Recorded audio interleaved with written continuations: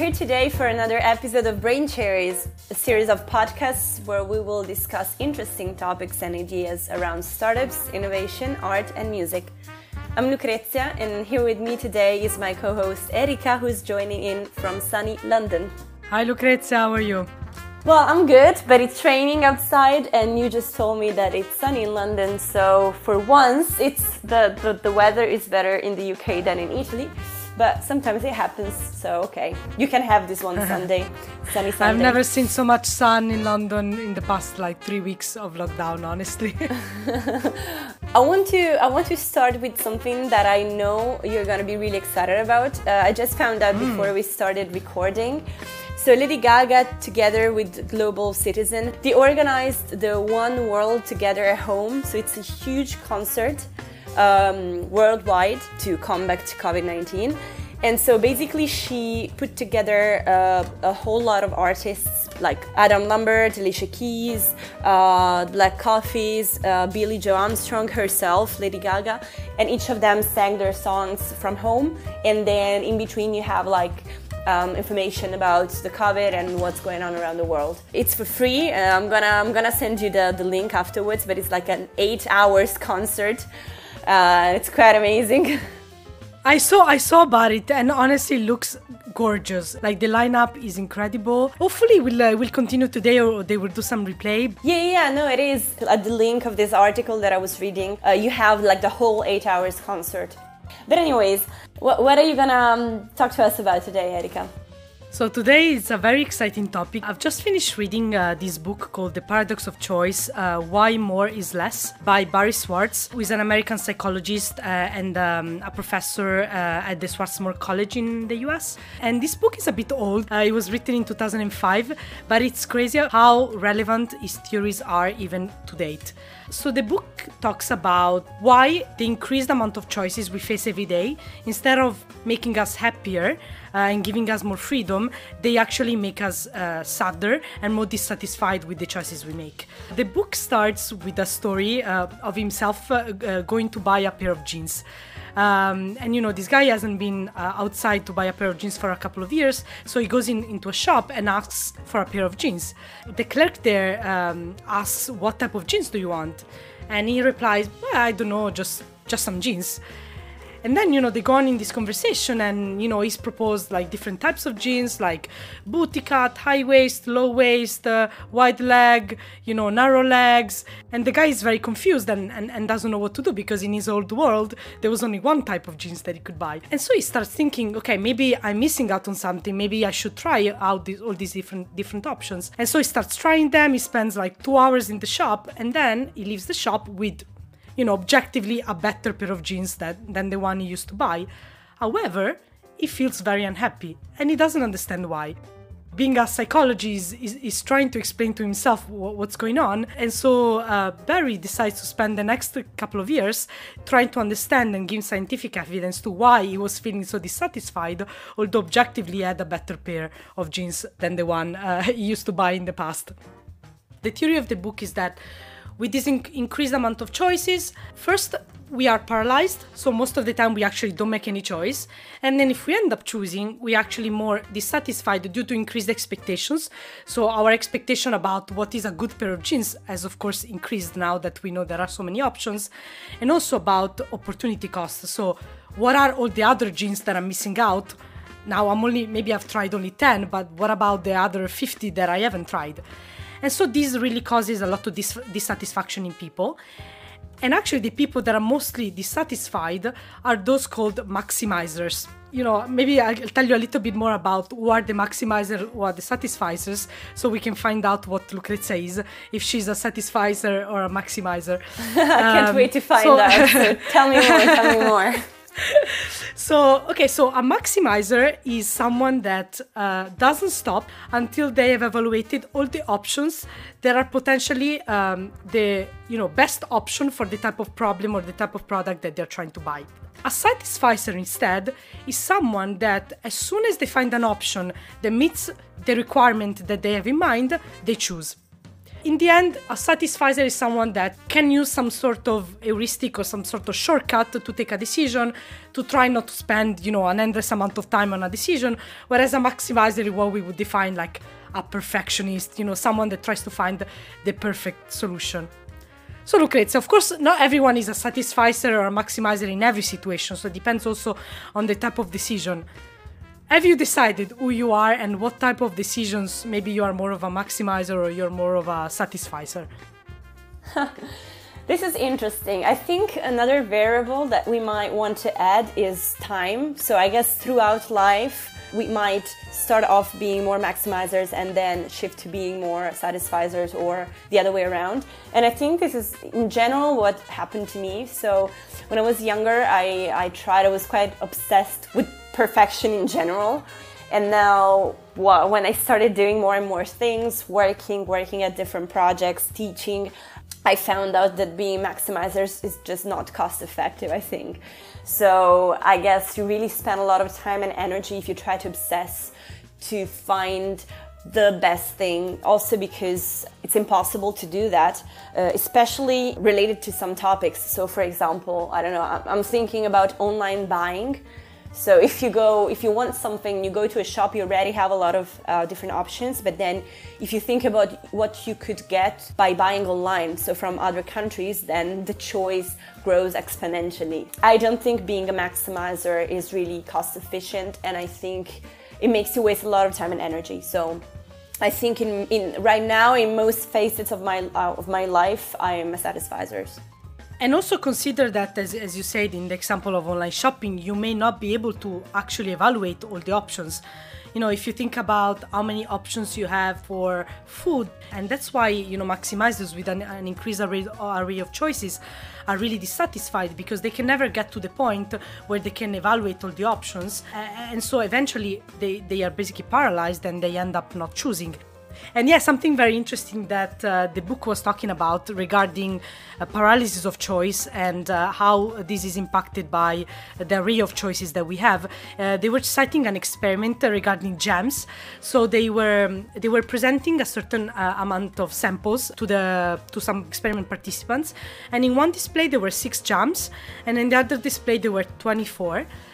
And the exciting result is that whenever there was the small selection, 30% of the people decided to buy one of the jams, whereas in the other display with 24, only 3% of those exposed to the larger selection decided to buy.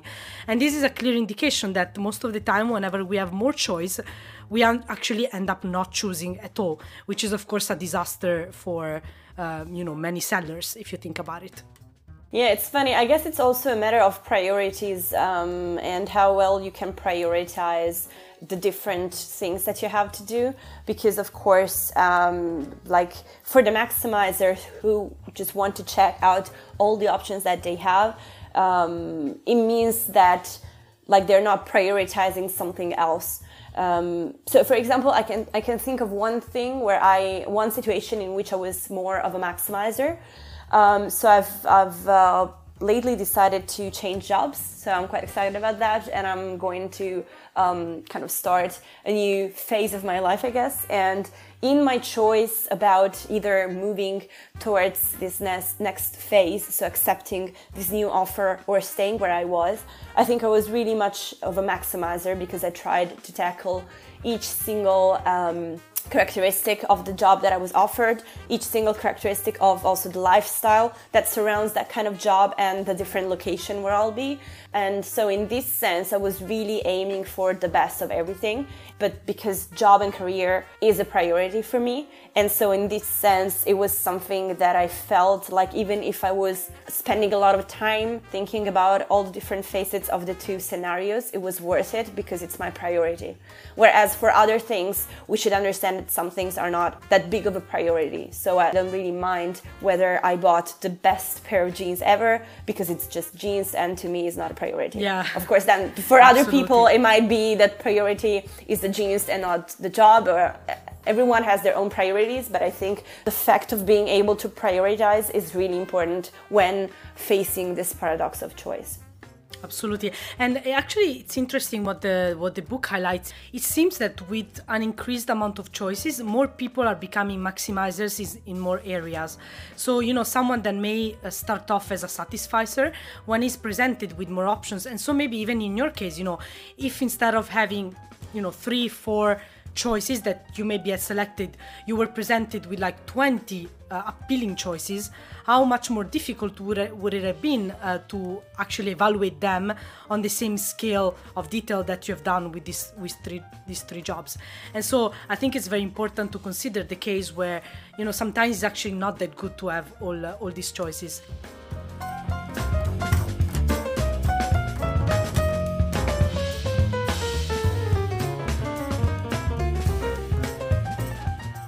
And so are maximizers then people that actually tend to postpone their decision until they can think that they have all the options in front of them? Yeah, from what the book highlights, absolutely yes. So they tend to want to evaluate all the possible options.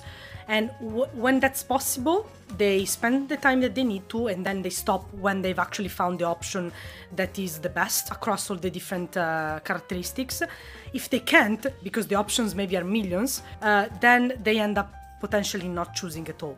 And then the interesting thing, the second side effect is that even if you end up choosing, because of opportunity cost, and so all the other options that you may have not considered because of time or because you couldn't, when you think about all the other options that you have left out, this causes a lot of dissatisfaction and a lot of self-blame, because you were forced to choose a kind of less perfect, less maximized option as a result of like not having time, not having enough resources to scan through all the options that you've missed out on.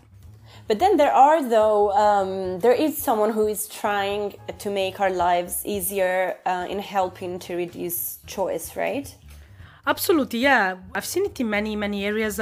One area that I find super interesting because I'm passionate about it is the food industry, and in particular the one on retailers.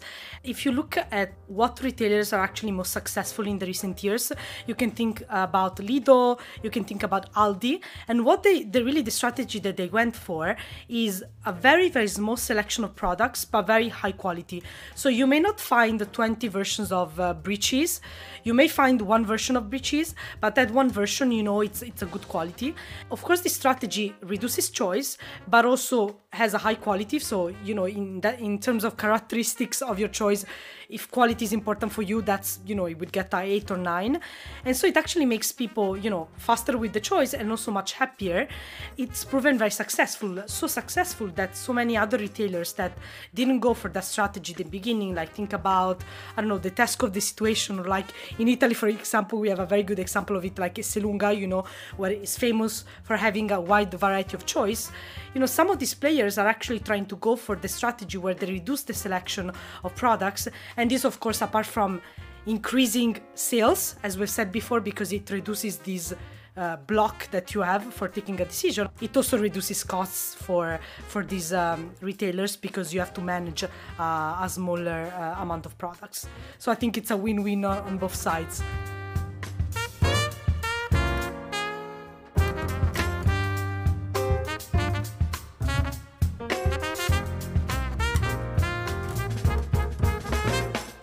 What are the implications of this phenomenon of paradox of choice, like applied widely to everyday life and decisions? Yeah, one thing that the book was highlighting, which I found super interesting, is the idea of shift of responsibility. Who is actually making the selection of what are the eligible options?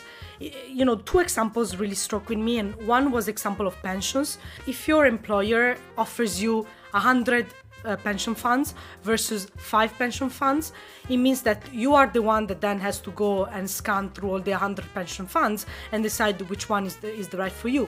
Whereas if they choose, they offer you only 5, you have an implicit assumption that they've already selected the best ones because they have the knowledge to do it. And so in the end, the shift of responsibility for, the quality of the first scan of choices is on the employer, versus if you have many choices, is on the employee. And similarly, think about when you go to the doctor, you explain what your problem is, and then the doctor says, okay, I think you can do 1, you can do 2, you can do 3, you can do 4. What do you want to do? So now, it's the patient that has the really burden of responsibility for doing research and making the choice on what is best for his health.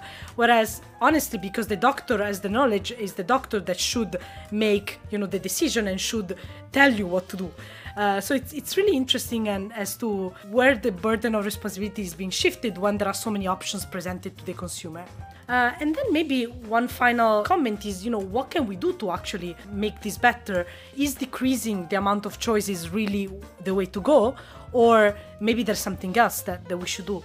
Maybe we don't have to reduce the choices. Maybe we just need to improve the way we are making decisions. And maybe improving the way we're making decisions is making them a bit more unconscious. Changing the environment so that the choices are easier. One interesting example that I have is like you're trying to decide what to eat and you want to eat healthy. If you have a piece of vegetable placed in front of you, and like that's the whole you can see every day, maybe it's a bit easier for you to choose that over, going for a piece of chocolate that is like hidden, 3 cupboards away and you have to, take a stair to like go find it. You have the same options, like you could go and get the cookie or that brownie that is hidden away, but then what option is actually easier to choose? Maybe this is the way to go. Maybe it's just making the right choices easier. But then, of course, there is also a topic of like who decides what is the right choice. So I think you have to have already almost a preconception. So I do agree. There are so many tricks to make your own environment. I mean, even if they are tricks that you play yourself, but still they work. Yeah, absolutely. And the reason why they work is because even if it's a trick or a strategy that we did for ourselves, so we know that we did it at some point in the past, but it still works because most of our decisions, almost all of them, are actually driven by unconscious thoughts rather than conscious ones. And this is a really interesting topic that connects really well with what you were saying, and I hope we'll be able to explore it in a future episode. It has a lot to do with neuroscience that studies the brain and how our conscious and unconscious mind works, and what's the relationship of conscious and unconscious mind also connected to the actions that we take. So it's a huge field that has seen great improvements in the past few years. It's something that actually I got back to studying this field in the past few weeks. So I'm quite excited about it, and I really hope that we can explore this further. Absolutely, let's do it. Yeah, so I think this is the end of our episode. Yeah, time is up. We covered so many things today, Erika. Time is up. We were true to the reason why we created this podcast. So we started off with music and then we ended up with psychology and neuroscience. So I hope our listeners won't be confused, but just happy.